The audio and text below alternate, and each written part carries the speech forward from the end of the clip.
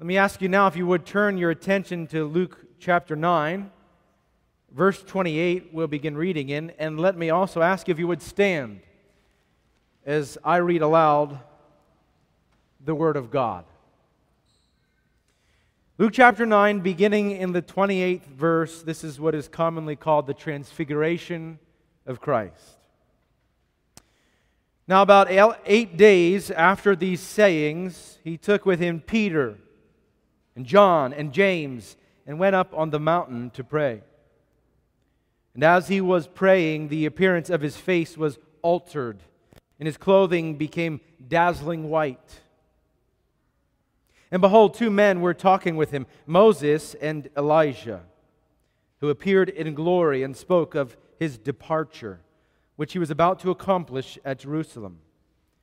Now Peter and those who were with him were heavy with sleep, but when they became fully awake, they saw his glory and the two men who stood with him. And as the men were parting from him, Peter said to Jesus, "Master, it is good that we are here. Let us make 3 tents, one for you, one for Moses, and one for Elijah," not knowing what he said. As he was saying these things, a cloud came and overshadowed them, and they were afraid as they entered the cloud. And a voice came out of the cloud saying, "This is my Son, my chosen one. Listen to him." And when the voice had spoken, Jesus was found alone. And they kept silent and told no one in those days anything of what they had seen. Please be seated, and would you join me in prayer? Let's pray.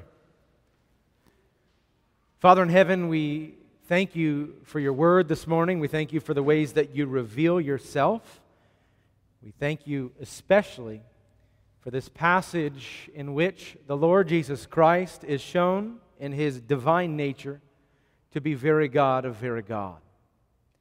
So we ask, dear Heavenly Father, as we look at this text, that you would show us more of yourself, that you would show us more of our Lord and Savior Jesus Christ, show us more of our need for him, that you would move our hearts, that we would be dependent upon him, that we would cast our cares and burdens upon him, that we would be sanctified by the work of your Spirit. We ask that you would do this morning, Lord, in our presence, among your people, for your glory and honor. We ask all of this. Amen. Well, if you've listened to me for any amount of time, you might know a little bit of something about our family's movie viewing habits, okay? You might know that we don't often watch movies. We're just not a movie family.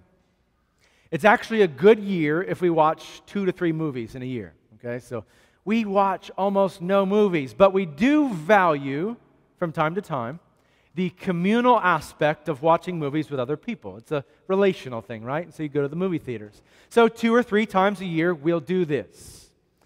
Now, because we don't watch many movies, but because we go with friends and family when they want to see a movie, we end up watching a variety of movies that are somewhere in the middle of a series of movies, all right? This is just the nature of our movie watching habits.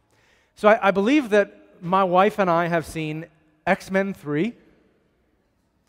I think we saw 2 of the Avengers, one about a Civil War, another about the End Game. We have seen Toy Story 2 and 3, Madagascar 2, and I can't remember all the Lord of the Rings 1. Never saw the rest of the Lord of the Rings, okay?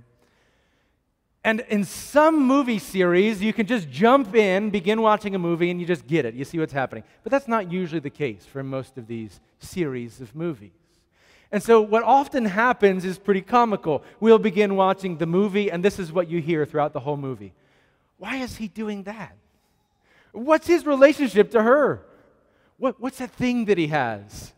How did he just get from there to there? Are we in the past, the present, or the future? What exactly is happening?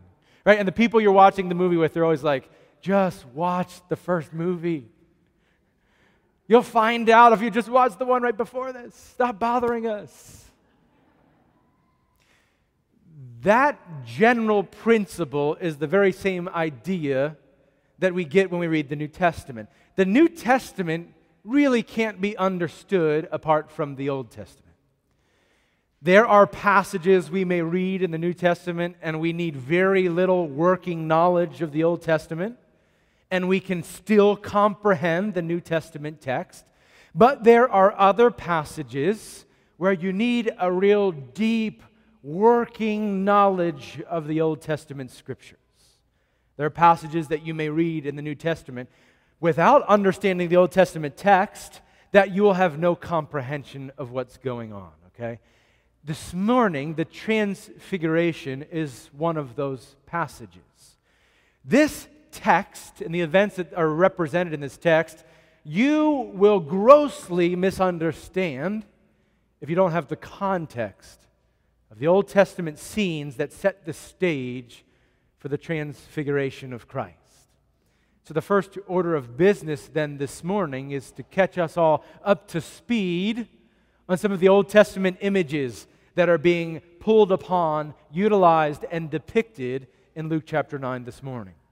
So let me begin with a little updating you on the Old Testament passages. I'm walking over here because I want to begin in my timeline of my mind, okay?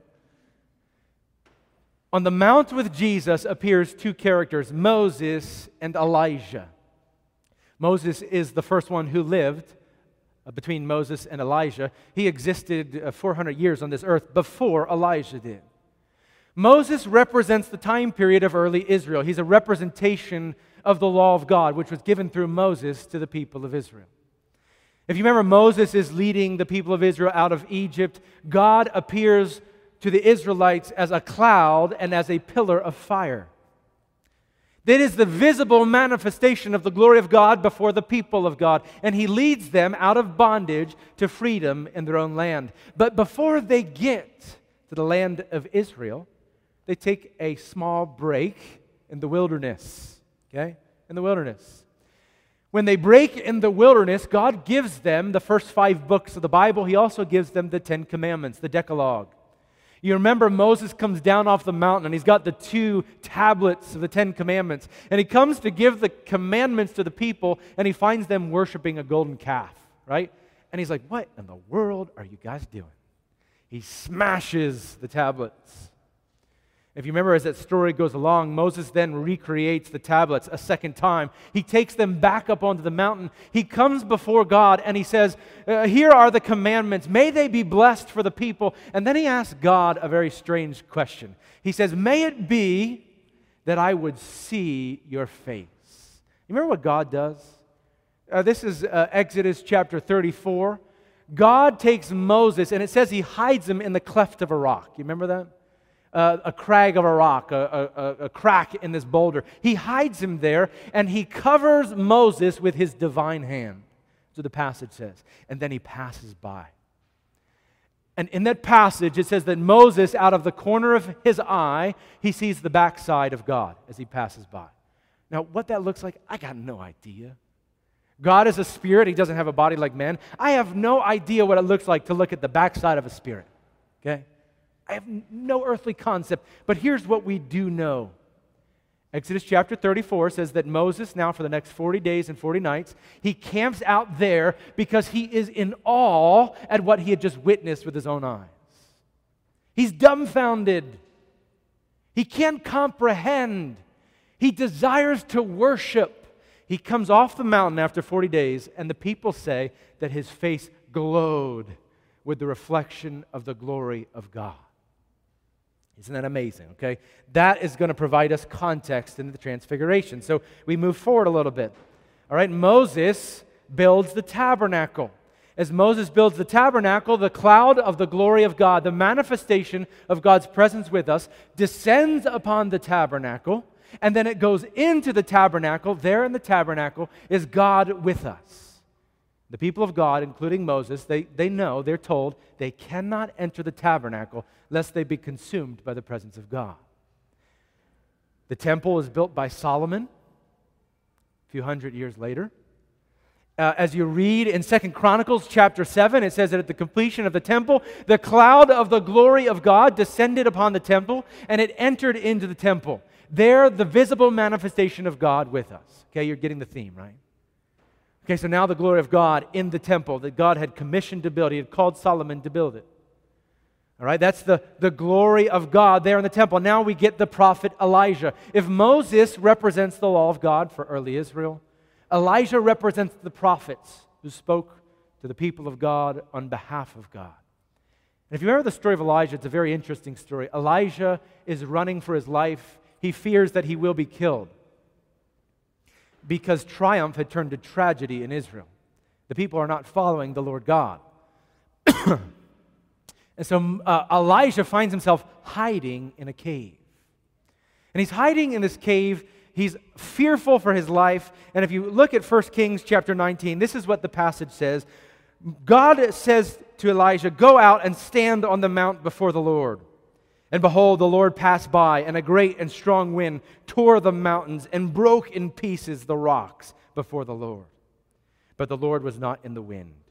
And after the wind, an earthquake, but the Lord was not in the earthquake. And after the earthquake, a fire, but the Lord was not in the fire. And after the fire, the sound of a low whisper. When Elijah heard it, he wrapped his face in his cloak. And he went out and he stood at the entrance of the cave. And behold, there came a voice to him and said, "What are you doing here, Elijah?" Yeah, it's funny, right? What are you doing here, Elijah? Okay? You have the same elements, what we just talked about with Moses, the glory of the presence of God, the fear of Elijah, the covering of his face, the inability of him to perceive the presence of God there with him, and then God speaking to Elijah, okay? Well, you know the rest of the story of Elijah. Elijah speaks the word of God, and then at the end of his life, he doesn't die. God comes in this whirlwind, and he takes Elijah up to heaven, okay? Both these men, Elijah and Moses, they have very interesting endings to their life. Moses died on Mount Nebo. He was buried by God himself. Elijah is taken up in a whirlwind up into heaven, okay?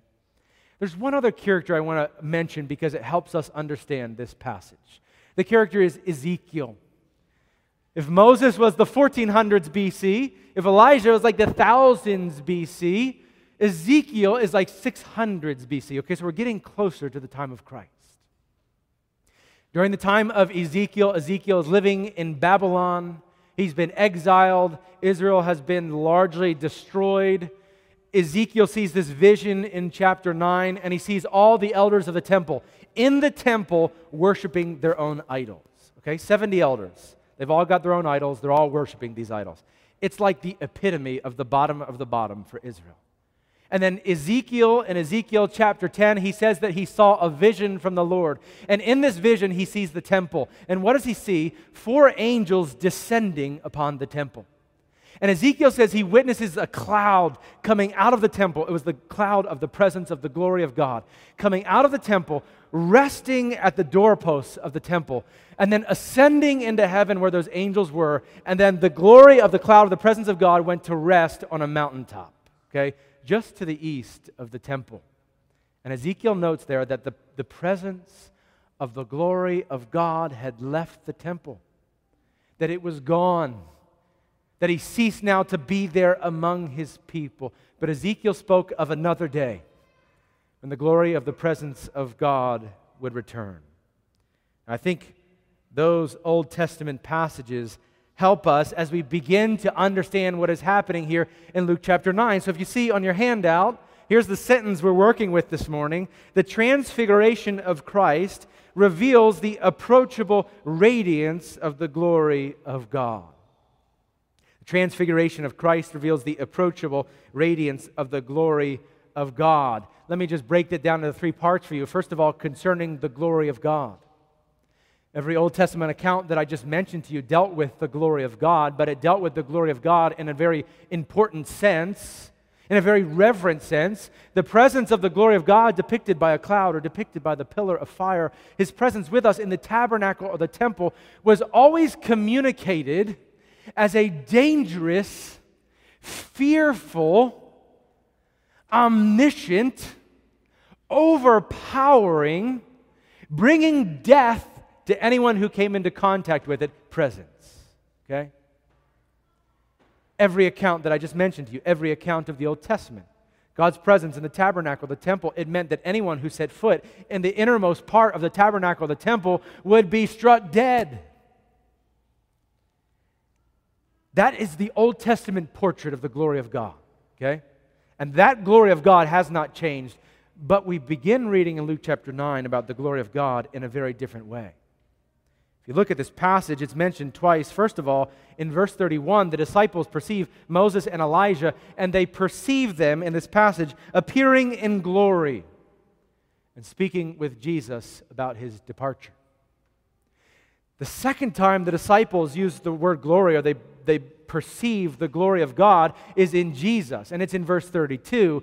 Now, verse 32 is one of the two comical parts of the Transfiguration, okay? The first one is like when Peter wants to build houses. We'll talk about that for Moses and Elijah, and you're like, what is going on there? But the other one here is that these men are found asleep, okay? Every time I read this, this point in the Garden of Gethsemane, I think, how in the world are these guys asleep at this moment?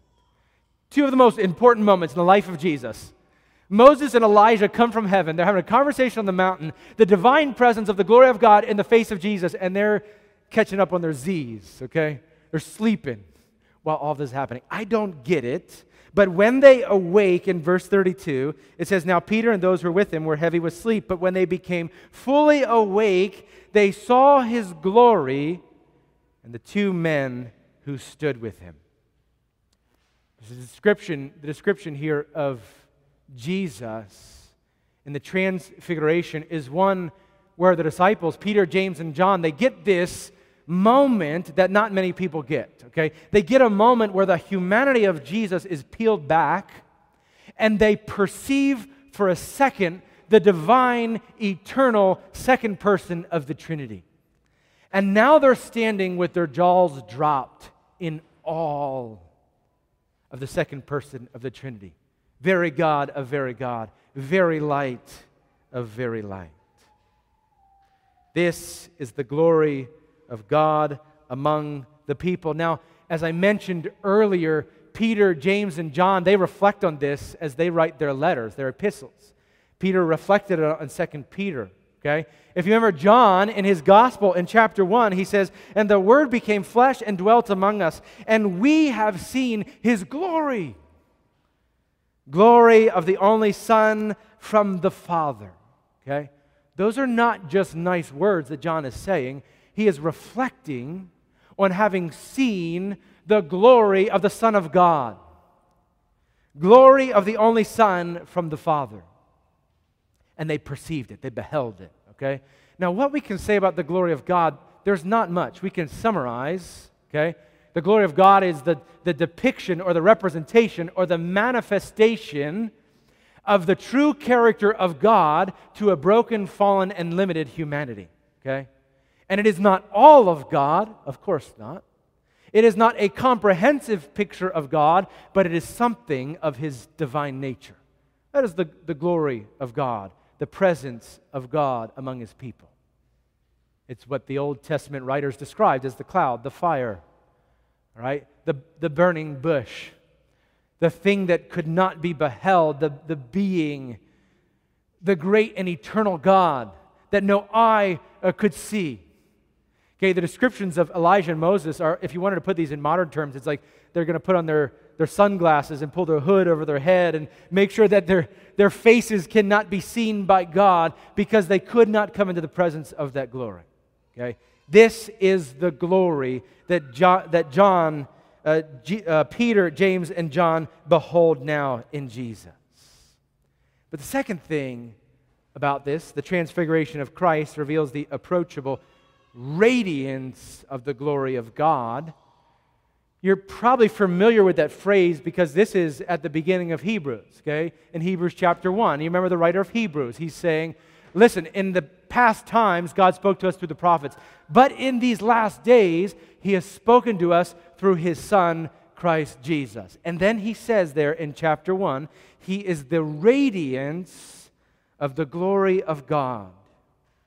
And the exact imprint of His nature. See, what's happening in Luke chapter 9 is that the disciples are perceiving that Jesus is the radiance of the glory of God. Now that's important, okay?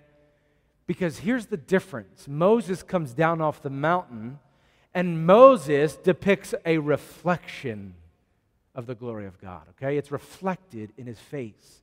The writer of Hebrews, using the word radiance, is very intentional, okay?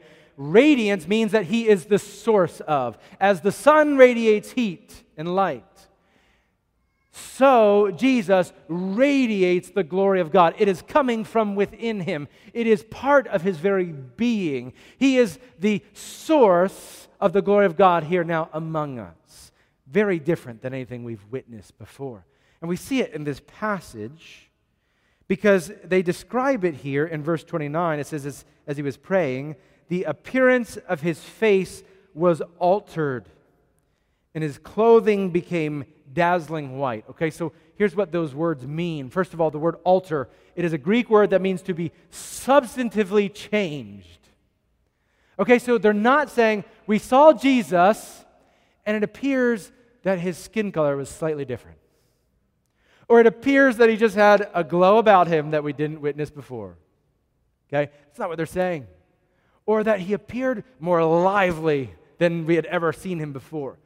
To speak here of his face being altered is for them to say there is something drastically different. The substance of his face had changed in their perception. They saw him now not as just Jesus, our rabbi. They saw him as very God of very God.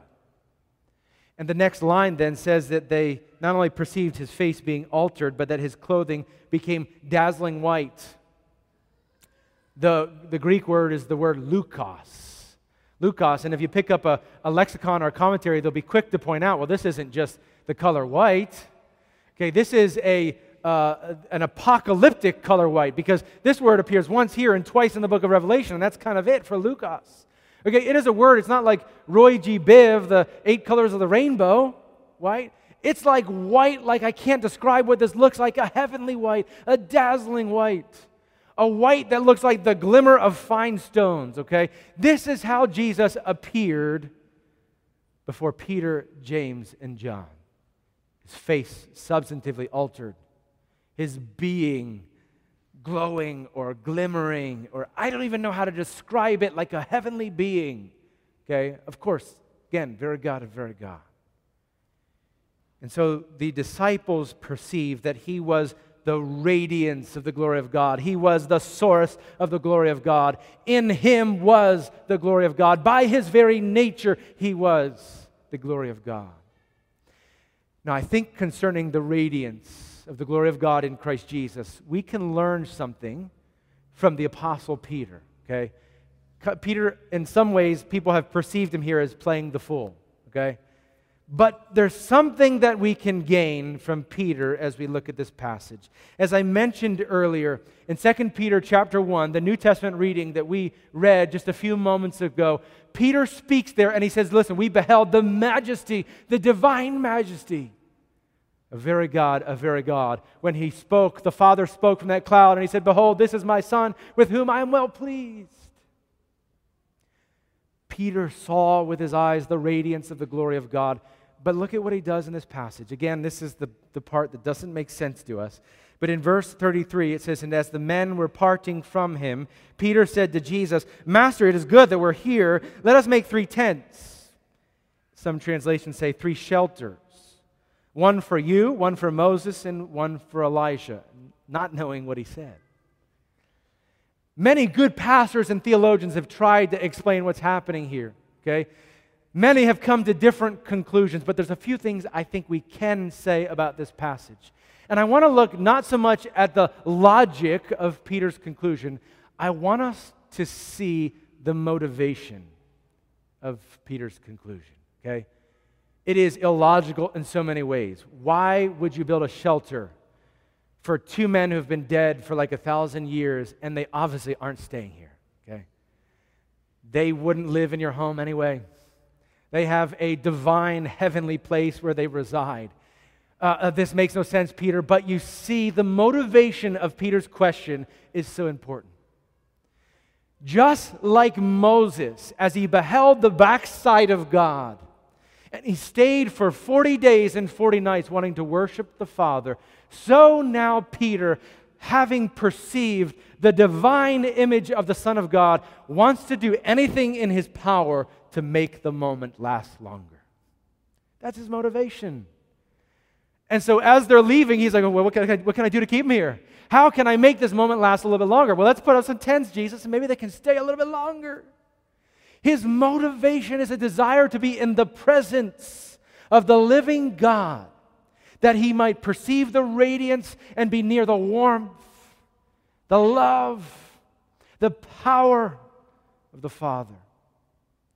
See, it's like, I was thinking about this, it's like two young people who are dating and they want to get married soon. And when they're dating, you know this, they're so in love, and so let's say the boyfriend or the fiance, he takes his fiance or girlfriend home and he drops her off, but she wants to spend more time with him, so she leaves her sweater in the car, right? And then the man, he's like, well, she left her sweater. I guess we got to go spend more time together. I'll take her. You know, this is terrible, but we'll go do it, okay? We'll spend time together. They can't get enough of each other. That's a small portion of what's happening here with Peter. Just can't get enough of it. Wants to be near to Jesus. Doesn't want the moment to end. And I say we can learn something from Peter because this is significant, all right? If we're to be near to God, if we're to experience the love of God, to be saved by the Father, to be reconciled to Him, to be received into His family, to have eternal life with Him, to spend eternity in glory in the new heavens and the new earth, if we're to do any of that, it must be through the radiance of the glory of God in the Son, Christ Jesus. We have to be brought near to Him. We have to be like Peter, yearning to be with Him, okay? The portrait of Peter here, the one that we ought to desire for our hearts, is the one that the psalmist reflects on when he says, as the deer pants for the water, so my soul longs for you. This is what Peter is doing here. For all of his foolishness, I think he could care less what you think about him at this moment. He wanted to be near the radiance of the glory of God in Christ Jesus, his Savior. That's the second point. The third, as we look at the transfiguration of Christ, it reveals the approachable radiance of the glory of God. Approachable is not a word you find in the text. You won't find it in Hebrews chapter 1 either. Okay? It's my word, but I think this is the biggest idea in this passage that we often miss. Okay? This is the one like, this is the big deal, and we've never even thought about it. Okay? Many instances. Here's where the Old Testament texts really help us to understand this passage. You think about the glory of God again from Moses all the way through Ezekiel. The glory of God before the people of Israel, represented by a cloud descending upon the tabernacle. The glory of God that Moses could not perceive. The glory of God that filled the tabernacle that no man could enter into the presence of. Okay? You fast forward, you got Elijah. The glory of God that appeared to Elijah in a low whisper.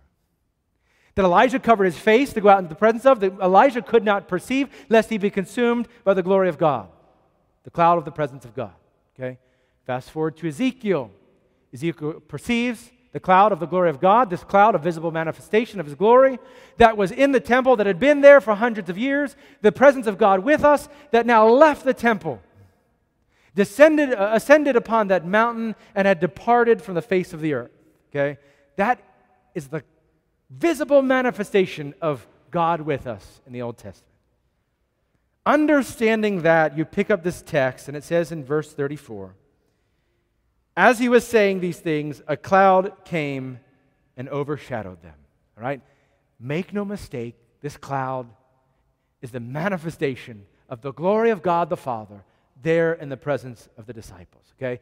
And when I begin reading verse 34, and I hear that the cloud of the presence of God overshadowed Peter and James and John, do you know what I'm thinking? Get out of there! Run as fast as you can. The cloud of the glory of God that consumes anyone who looks at Him is coming near you. It's overshadowing you. The presence of God is imminent. You better run right now. Okay, it's like an action movie where you're like telling the main character, run, go now, don't linger. That's what we ought to be thinking about James, John, and Peter. But this story takes a very different turn. As he was saying these things, a cloud came and overshadowed them, and they were afraid as they entered the cloud. They were afraid as they entered the cloud. Does that seem odd to you? It's never happened before. Moses couldn't look. Elijah couldn't show his face. No one could enter the temple. And at this moment, the cloud of the glory, the actual representation, manifestation of the presence of God with us, descends upon Peter, James, and John. And it says they're terrified, they're afraid, and they entered into the cloud. Mind-blowing. This is a moment where we have to say something has changed. Something has changed for everything that we know of God these last however many thousand years of the Old Testament. Something has changed. And I give you a hint. The glory of God has not changed. Okay? The all-powerfulness of God has not changed. The all-consuming nature of God has not changed. Something else has changed. And there are hints of it in the passage. Okay? Because in verse 35, a voice came out of the cloud saying, "This is my son, my chosen one. Listen to him." And again, Peter reflects there, "This is my son, my beloved son, with whom I am well pleased." And in verse 36, when the voice had spoken, Jesus was found alone. That is not inconsequential. The depiction here to us and to the disciples is that not through Moses, okay, not through Elijah, not through any other means, but the one who stands here alone, have you now gained access to the living God. And you may boldly come through him to the Father. He is now safe to you. You will not be consumed, but you instead will be blessed because of the Lord Jesus Christ, who now makes you approachable. He is both approachable to us and he makes us approachable to the living God. Peter, James, and John entered into the very Shekinah presence, the Shekinah glory of God. And the account reveals that Christ is the approachable radiance of the glory of God the Father. It's a wonderful thing that happens in Luke chapter 9. Now you would logically ask this question. This is where I want to end this morning. You would logically ask this question: how is that possible?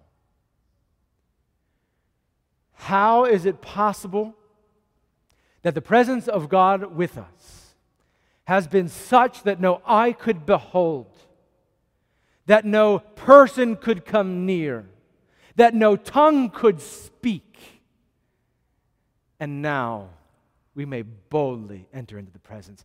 How is that possible? Well, again, there are hints of that in this passage. Again, the voice comes from the cloud. The voice comes from heaven. This is the voice of God the Father saying, "This is my son, my chosen one. Listen to him." Again, there's a footnote there. It could be translated as, "This is my son, my beloved son." This is a reflection, again, on the words of God at the baptism of Jesus, where he said, "This is my son with whom I'm well pleased." Peter records at this moment on the mount that God said, "Indeed, this is my son with whom I'm well pleased." Okay? That phrase, "This is my son, my beloved son, with whom I'm well pleased," it should tell you everything that you need to know. It should tell you everything you need to know, because this is a reflection of the active obedience of the Lord Jesus Christ. We often talk about his passive and his active obedience.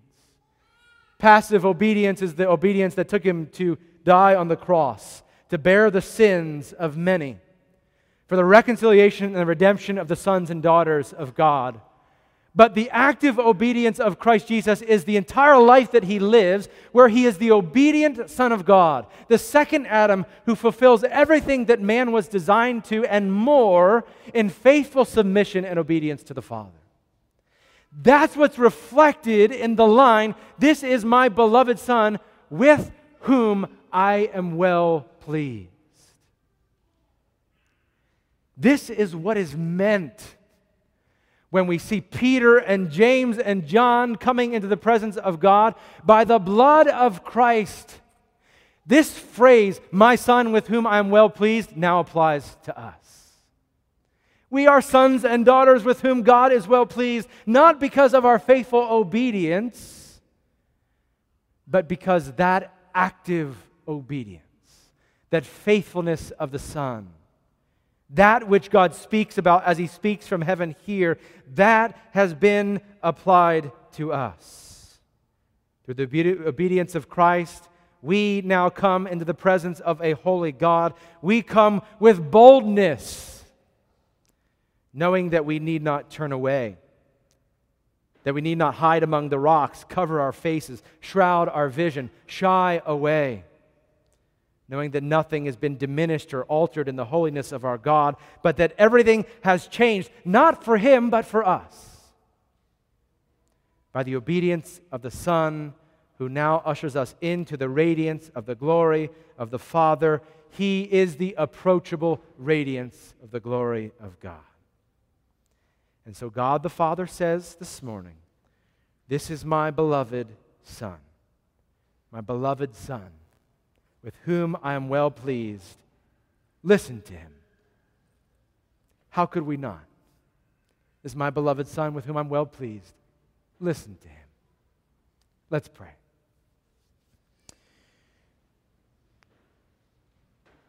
Father in heaven, we thank You for this day. We thank You that this is a day that You have ordained for Your word to be declared around the world, for the saints in the church, capital C, to be gathered together to sing Your praises, to glorify Your name. And so we thank You, our Father, that through what is represented here this morning in this transfiguration, through Jesus Christ, our Lord and Savior, who was obedient in His life and obedient in His death, through Him we now have reconciliation. I pray, Lord God, that this depiction of the cloud of Your presence would be no small thing to us.